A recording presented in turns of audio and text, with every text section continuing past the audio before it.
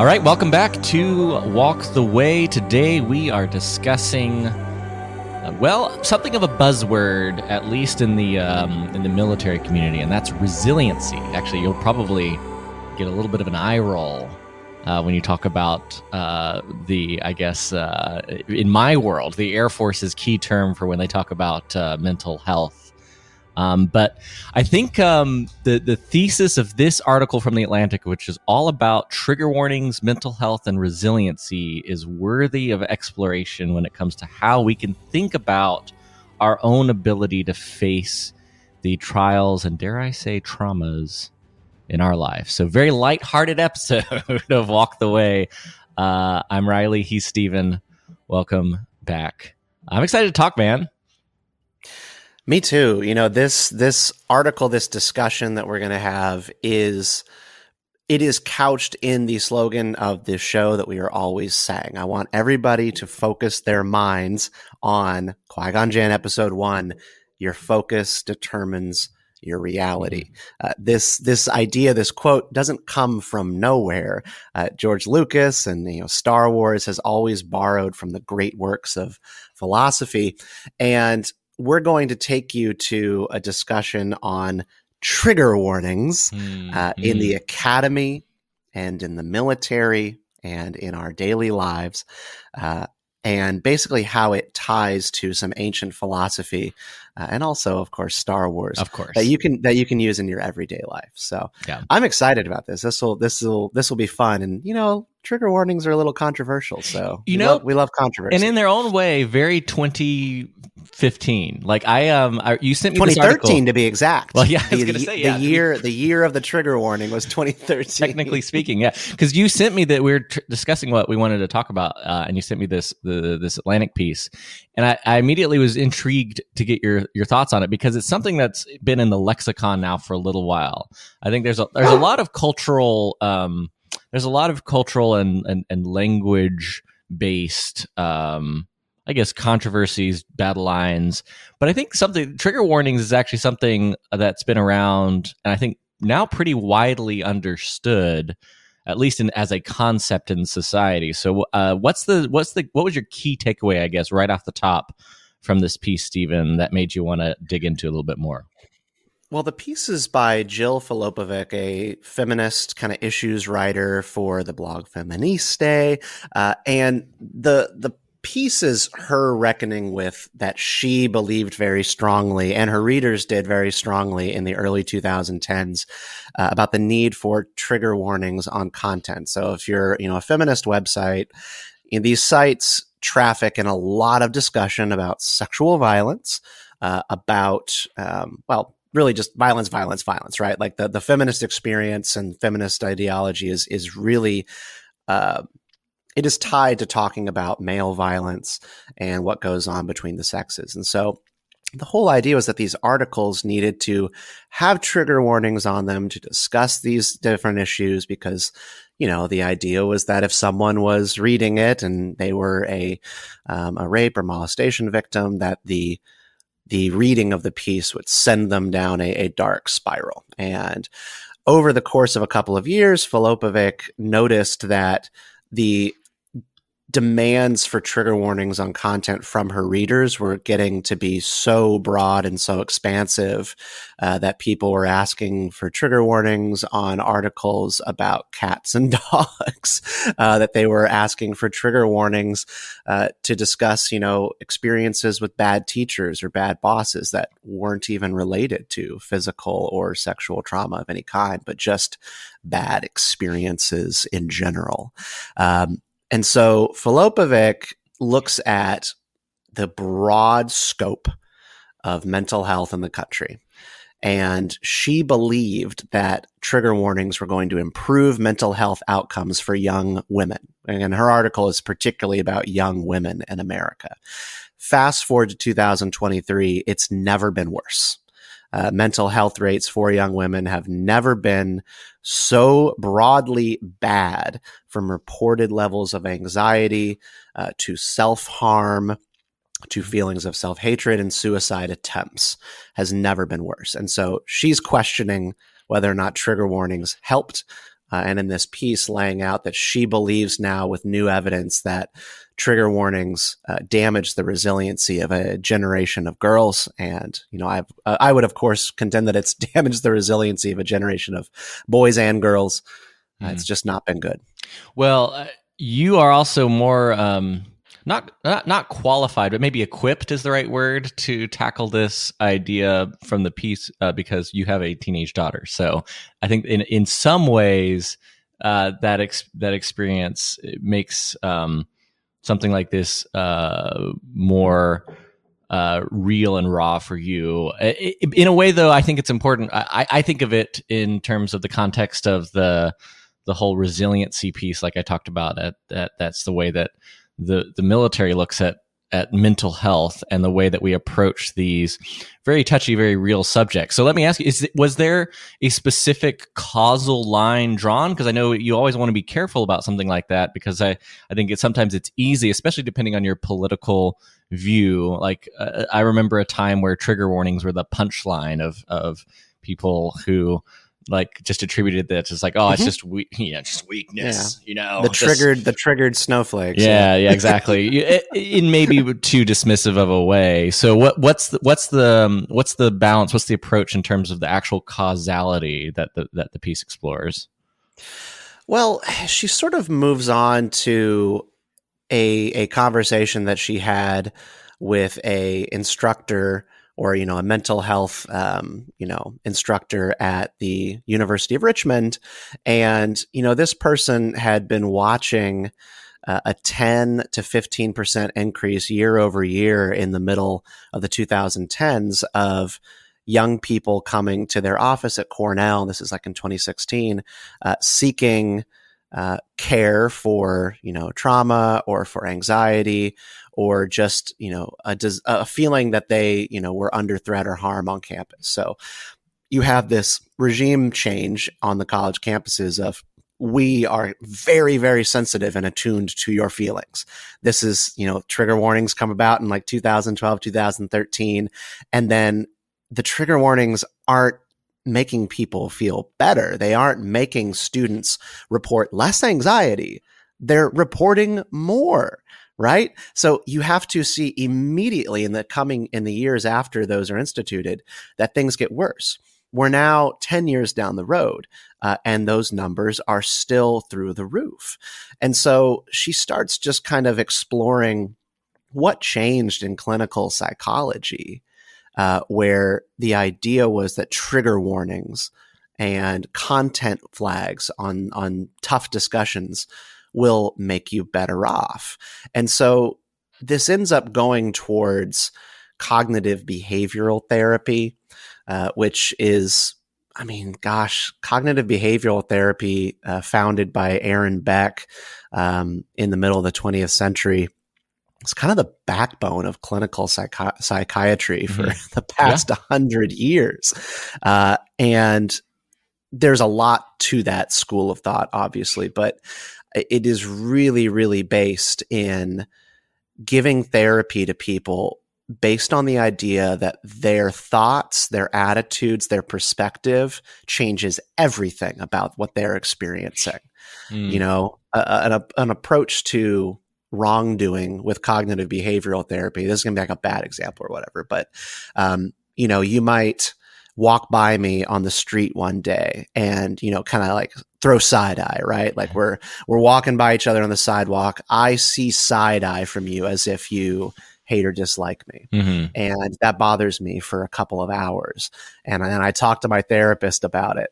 And the therapist then instructs you to think about, have you considered that they might have had something in their eye and that they might have just been squinting off in a different direction? Have you considered that they were looking past you at something that they saw on a store shelf? This is like the difference, right? Have you considered a different possibility than everyone hates me? Because if the therapist immediately goes, you're right, they were giving you side eye. You are always correct. Your perception is always reality. Then you've got a lot to worry about. Does that make sense? No, it does. And I think it's funny because you use it. It's a whole not industry, but it's a whole field of study, the cognitive behavioral therapy, which I think we like. I remember my parents saying things like, just mind your perspective. Like, it all depends on the way that you react and respond to something. And I think that's a good way to do it. I think I'll play devil's advocate a little bit. I wonder if the whole era of, I think the era of trigger warnings came out of a reckoning of cultural and societal ills, on maybe a little bit of a pendulum, recognizing the very real role that I think societally ignored sexual violence has played, and it's a tragic reality that's been the case for all of human civilization. But I think there's a certain amount of awareness that drove that, and I think I think the devil's advocacy part would be, well, what's the difference between like perception about the way someone looks at you or the way someone's behaving, and you react to it when it doesn't actually affect you, versus very real traumatic experiences that do affect you. And this, I honestly don't really know where you would draw that line of like how to respond in a, whether you think it through the lens of stoicism or you think it through the more technically speaking cognitive behavioral therapy. I'm not really sure where that difference lies, or if there is a difference between legitimate, actual, real trauma that's experienced versus perceived trauma, and what the overlap is. Well, then let's kind of take this out of the realm of higher education and the safety of the classroom, where you're dealing with 20-year-old feminists and all this stuff, expressing fear and harm done to them by like a movie that's being played in class. You have military experience and have seen some stuff. I don't want to like drag you into storytelling about traumatic experiences. So this is it, right? Yeah. Like, I'm even like prefacing right now, like I'm asking you to like tell me some war stories, and I'm like, well, I don't want to drag you to the dark place, and then Riley like freaks out on the call, and it would be. It would be great for the podcast, this early on, to really try to get some views, subscribers. Yeah. So like, and to again preface this, she talks in the article to a couple of PTSD specialists, and in this discussion with one of the physicians, Shali John, she talks a little bit about her experience working with military servicemen and women, and that they have had different approaches in the military of dealing with bad stuff that happens. And, there's one way to look at the things that you experience in service, which is, this is the job. This is what we do. And, these experiences round you out, make you stronger. You can become more resilient by doing these things, versus going into it with the belief that this is chipping away at your very being. Every person you kill, like we talked about with Tom Hanks in Saving Private Ryan, every, pull the trigger makes you weaker, not stronger. Yeah. I have no basis to discuss this. So like, what is your, I don't have a lot, but I have a little, because, and maybe I am the perfect example, because I am much more on when I'm talking about the, practical measurable experiences that happen to you versus perception. One of my backgrounds, one of my first jobs, actually my very first job, active duty, was supporting the MQ-9 mission set. So colloquially in the movies, they're known, they're the death drones. It's really intelligence and surveillance asset primarily, but essentially it's eyes in the sky type of operations. But it's the strangest career field, and it's been around for a while. If you ever watched the Amazon show, what is it with Jim from The Office? Jack Ryan. The Jack Ryan show. Yeah. The first season has an entire subplot actually about MQ-9 operations. They actually, I don't know how they get probably some kind of agreement with the Air Force, and they shot it at Creech Air Force Base outside of Las Vegas. And it's not perfectly accurate. There's a lot of inaccuracies if you've actually worked in the MQ9 community, but it's pretty dang close. And if you watch that, you know that it's that strange cognitive dissonance of watching warfare across the world through satellite connection. And literally, when you're working this job, you're sitting in an operations center where you, depending on how many assets you have in the air, you just have giant video screens.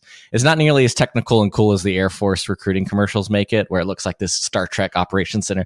Usually it's a little more broken down than that, but it is that strange, like you're literally seeing warfare across the screens. Now, granted, most of the time it's really boring and you're like staring at a building for 8 hours. So you've seen people die. Yes. So that long story short is that like the primary mission sets we were doing was Overwatch type missions in Afghanistan. Before certain events changed that very quickly.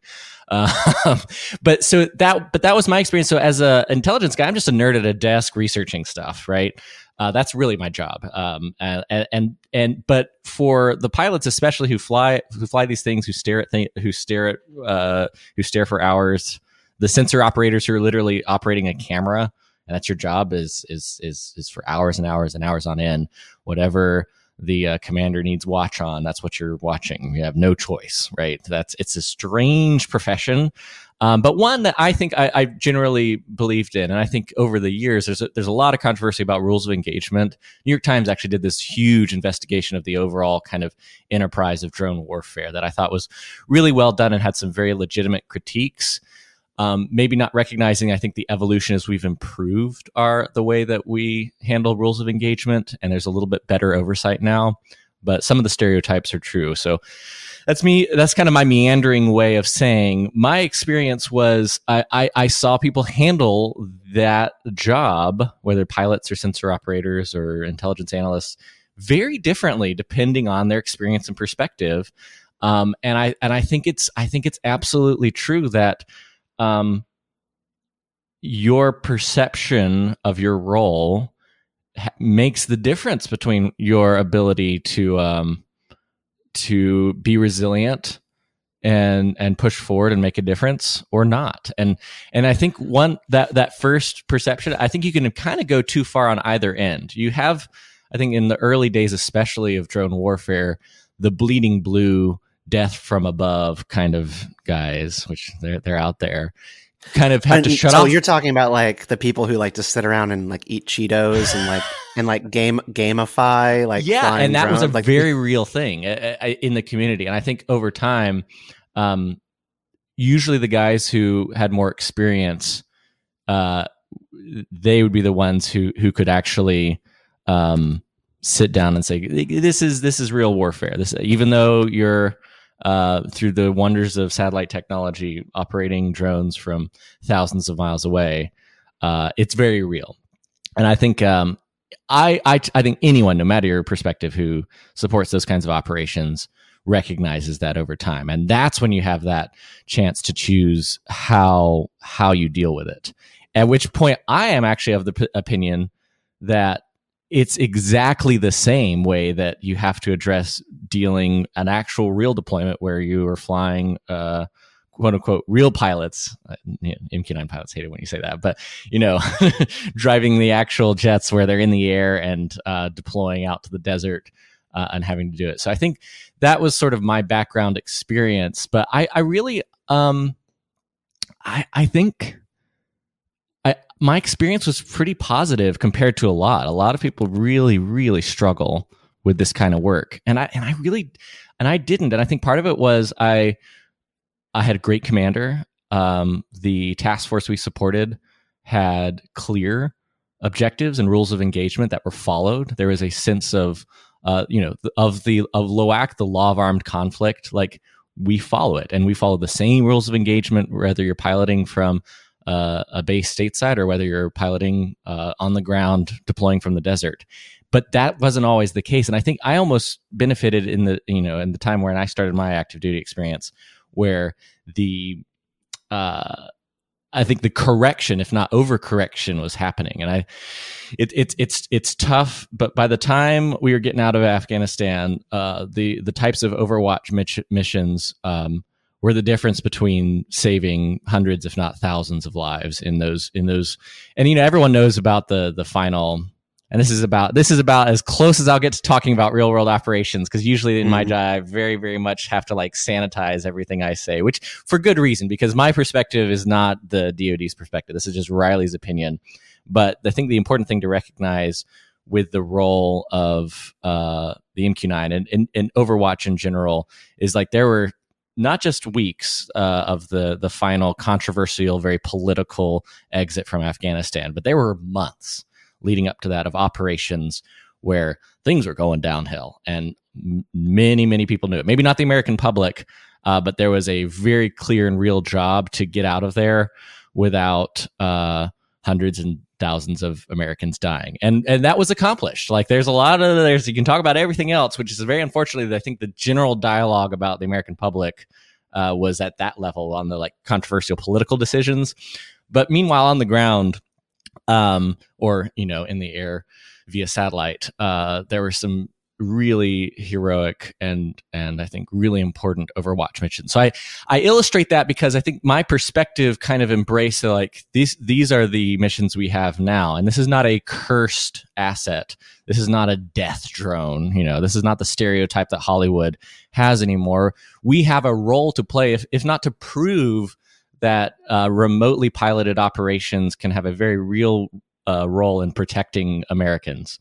And so I was able to, my perspective was more on the operational level decision making, because I could have gotten like, and I know many service members who do for very understandable reasons. Because listen, I've never deployed to Afghanistan, and I know plenty of guys who did. So I understand that perspective, that frustration would be there. But I think for me, I just had to focus on our role and at the operational level mission of what our job was.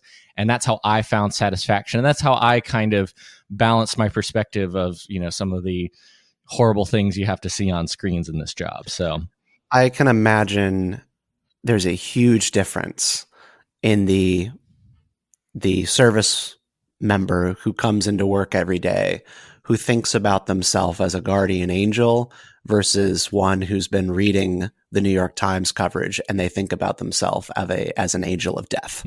And if you've been reading the comments, like you've been reading the think pieces on drone warfare, and you have internalized, I am this or I am that, that is going to shape the way your day is like, and the kind of dreams that you have, all of this kind of stuff. Yeah.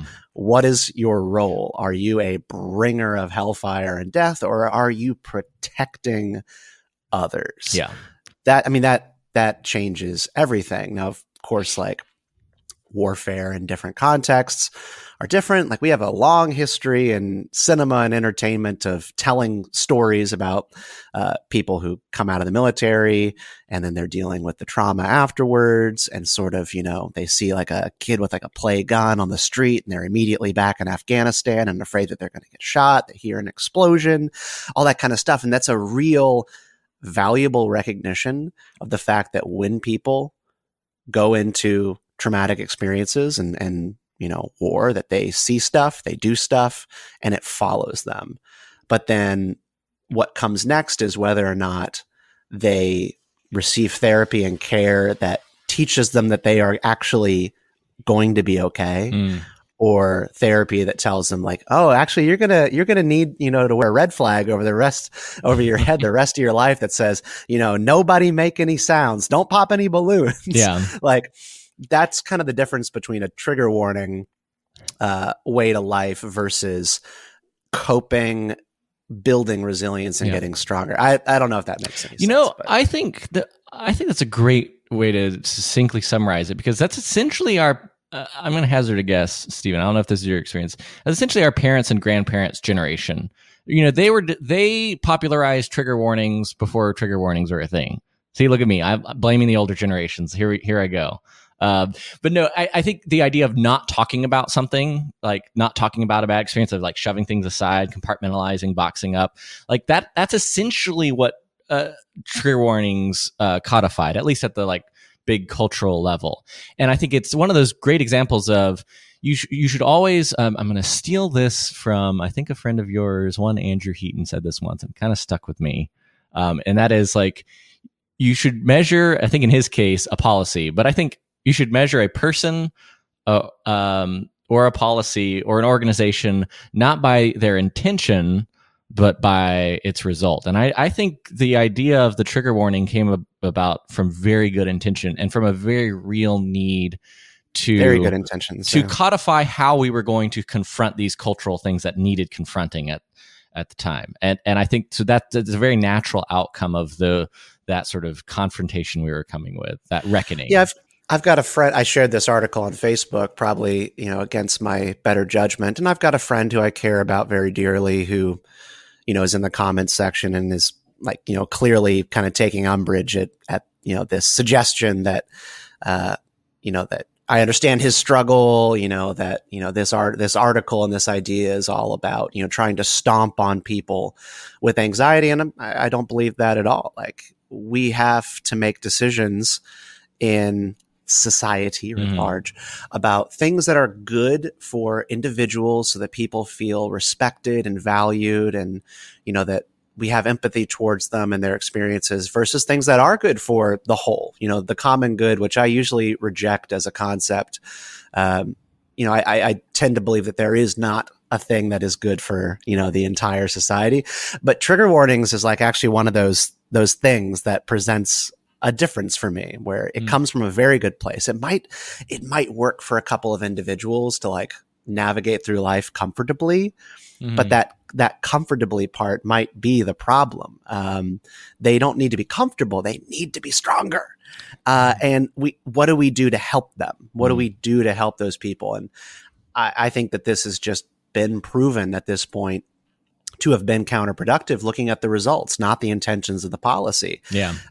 The last thing I want to cap off here was just that the article, Filopovic talked to Martin Siegelman, who's the director of positive psychology at the University of Pennsylvania.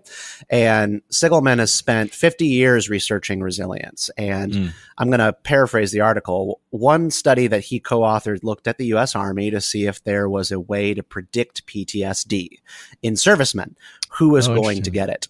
And unsurprisingly, he and his researchers found a link to the severity of combat to which soldiers were exposed to PTSD. So how severe was their service experience?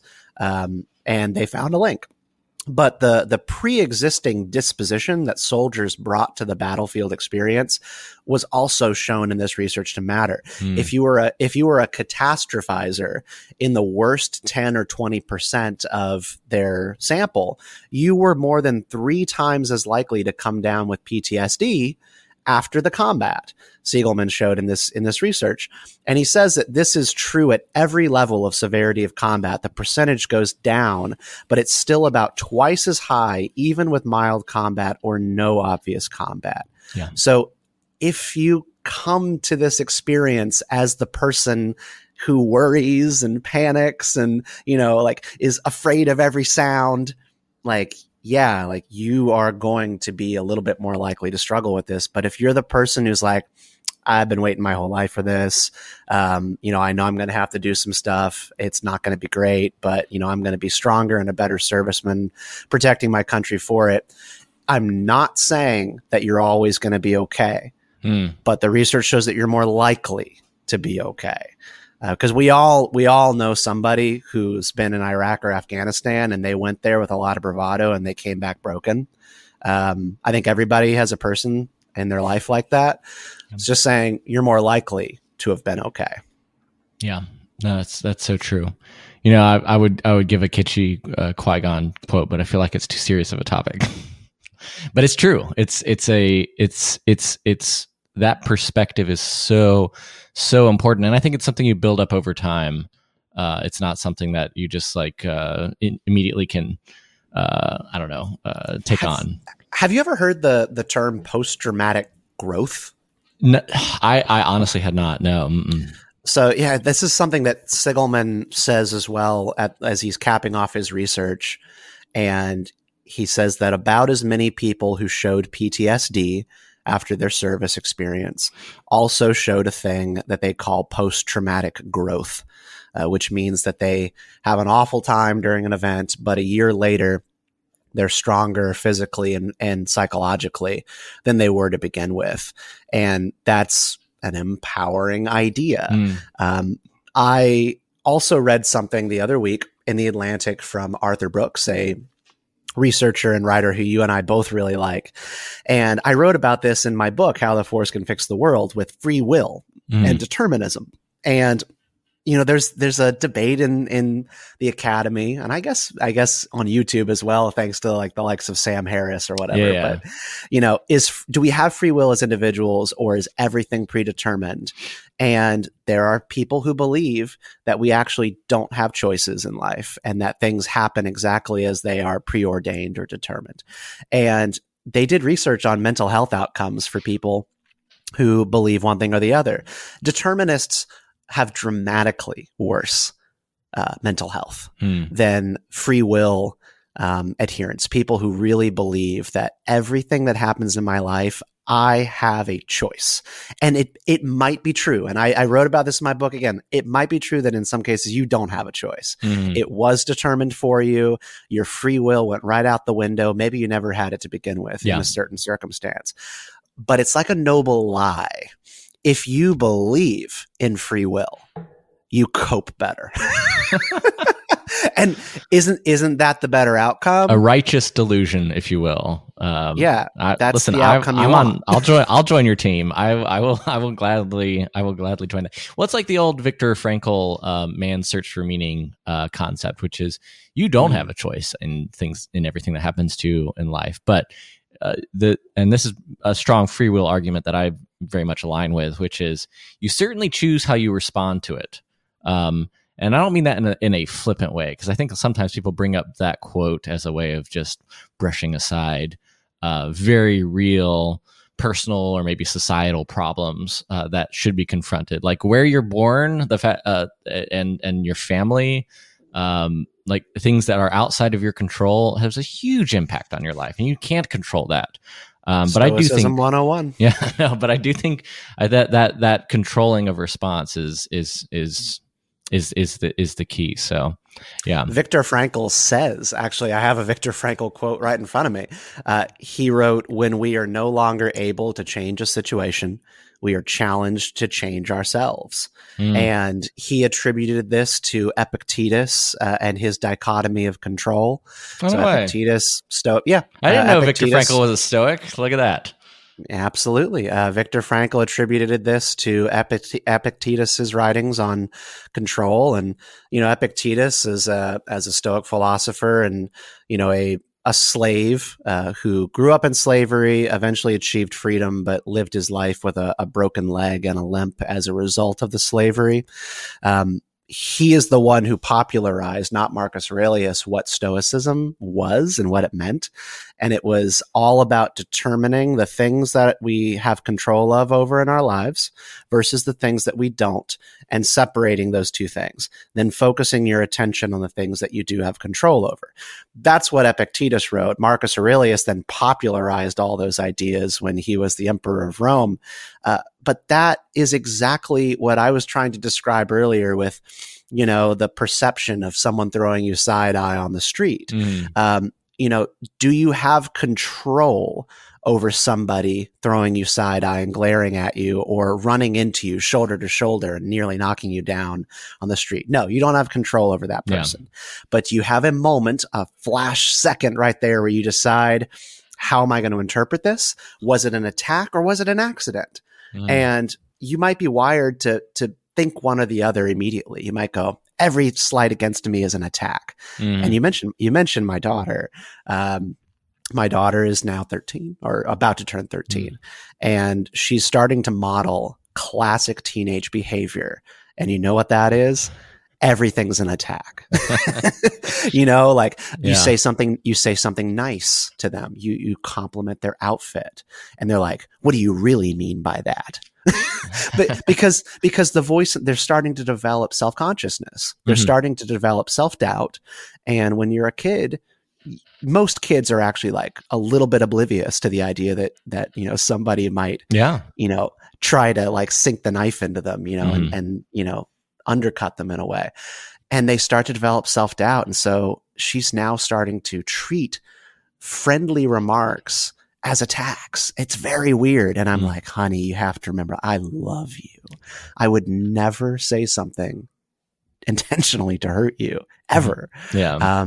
And it just matters like what you assume of people's actions. Yeah. Well, and it's a good point it's the strange gift of, humanity. Our blessing and our curse is our ability to like see ourselves, our ability to have self-perception, self-consciousness. And that's what allows us to grow and have relationships in a way that is unique amongst the species of this earth, right? But at the same time, it's the curse of, it can expand beyond into a scope where it can actually hurt us as well. So it's this beautiful dichotomy that I absolutely love. And I know we're kind of wrapping up the episode here. Steve, I think I just want to say I appreciate you opening up and probing a little bit to talk like real life stuff. I really appreciate the conversation, and it's You're the drone pilot. Yeah. I'm just a dad. Yeah, I'm just an Intel nerd. That's all I do. No, I think, you know what? It's a very real example, and these kinds of things I sometimes feel like it comes across too flippant for something very serious, but I think it's right in line with what you're saying, so I'm just going to go for it. I think a great way to cap this episode is the perspective that I saw, and this is third and fourth hand. I don't know anyone who was on the ground during the final exfiltration of the Hamid Karzai airport in Afghanistan. But it was all over the news. Everybody saw it. But I want to challenge think about the perspective of the Marines on the ground. Like I said, I didn't know any, but I've heard stories second and third hand. And there was a 3-day period where that entire giant, massive civilian airport, the whole flight line, think of JFK or Hartsfield-Jackson or Reagan, I guess, where you are, Stephen. Imagine that size of airport and that airfield being overrun in a near Walking Dead or World War Z level, thousands of human beings. That airport was lost. The war was lost, and everyone knew it. Commanders all the way down to the Marine grunts on the ground.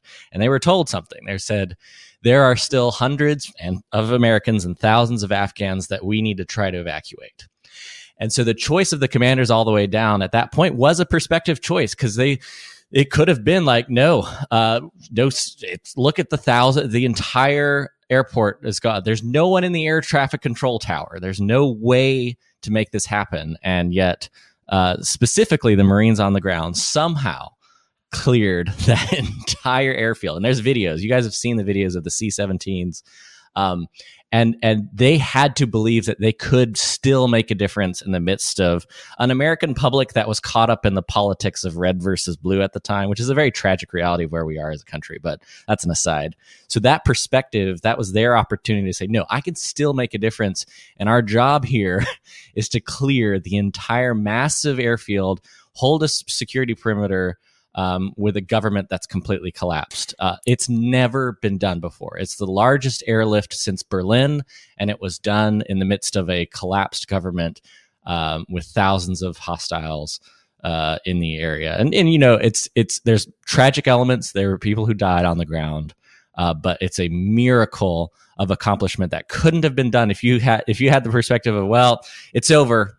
We've lost.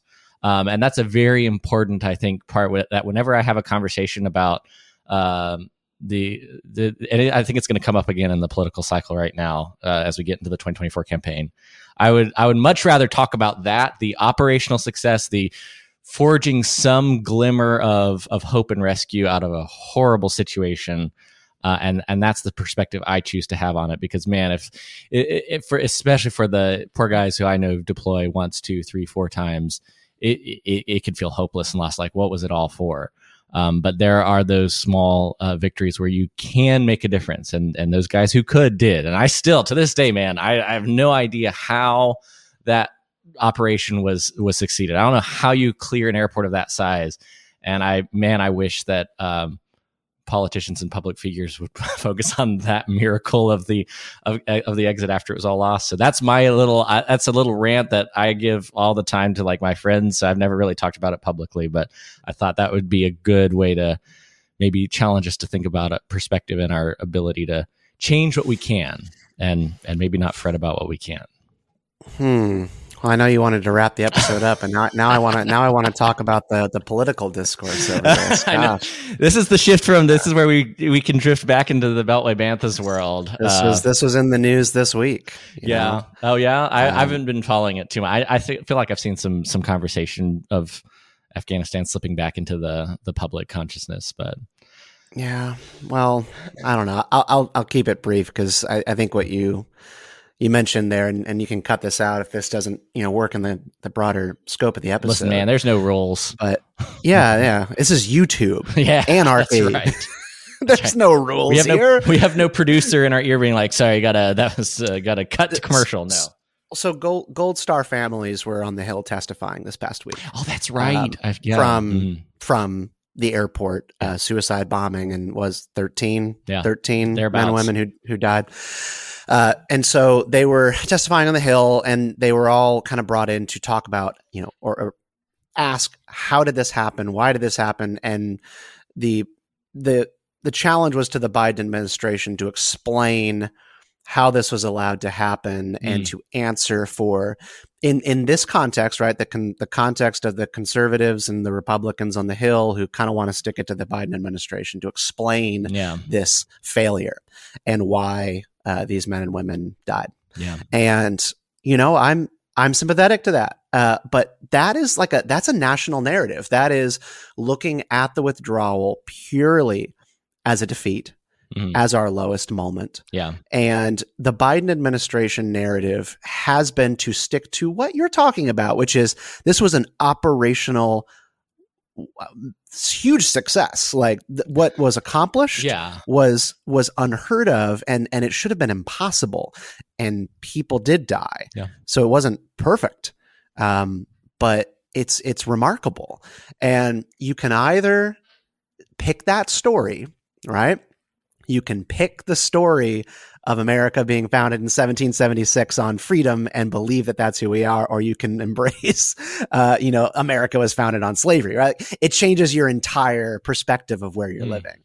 And that framing of, was the Afghanistan withdrawal a catastrophe or a pretty remarkable success for our military?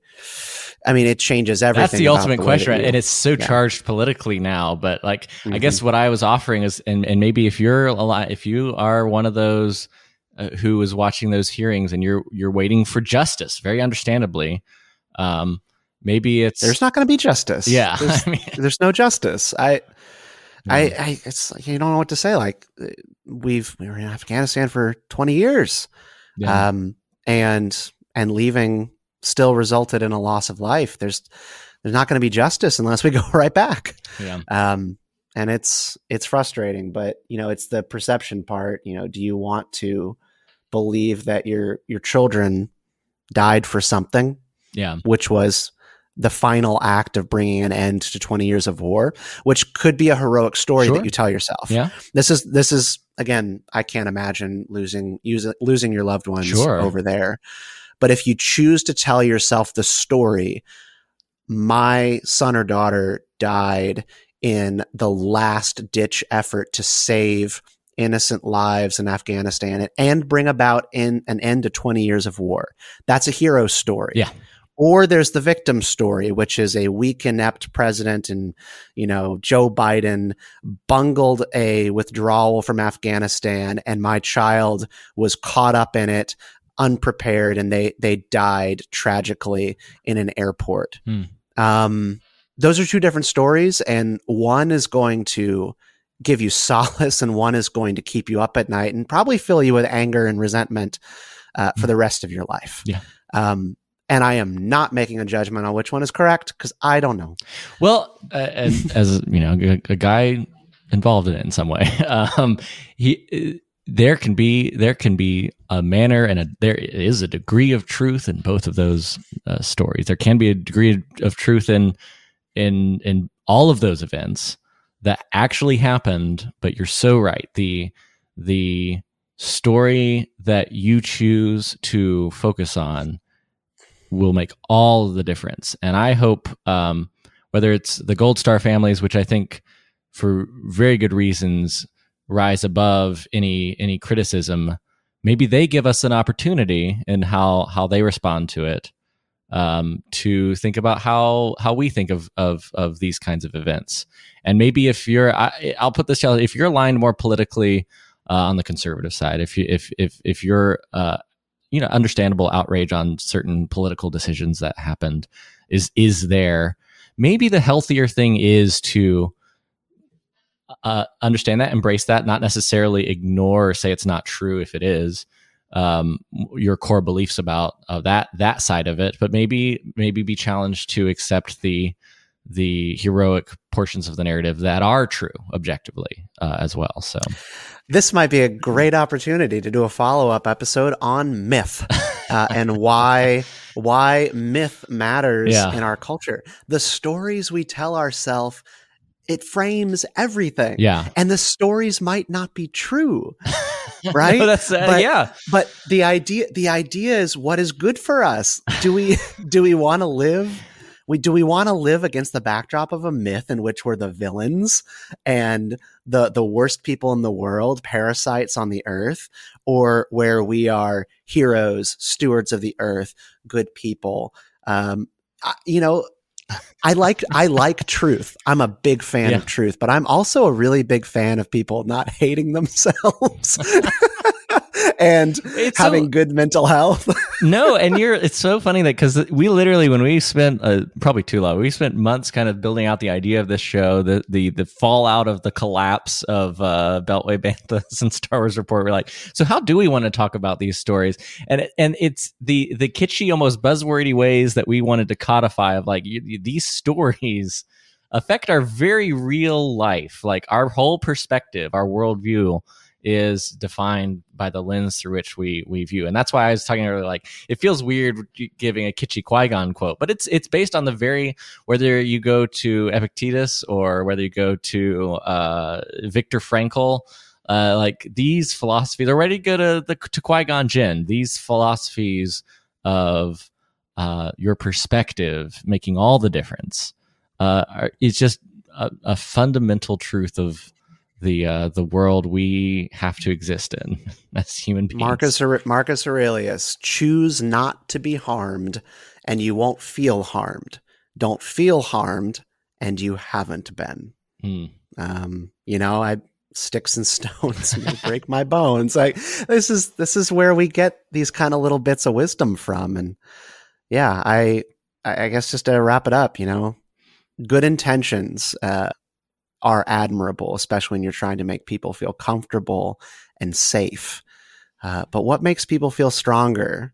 I think the evidence is on the side of sometimes these noble lies about how we make people feel stronger. And it might just be that you're like inflating them, like a bicycle tire.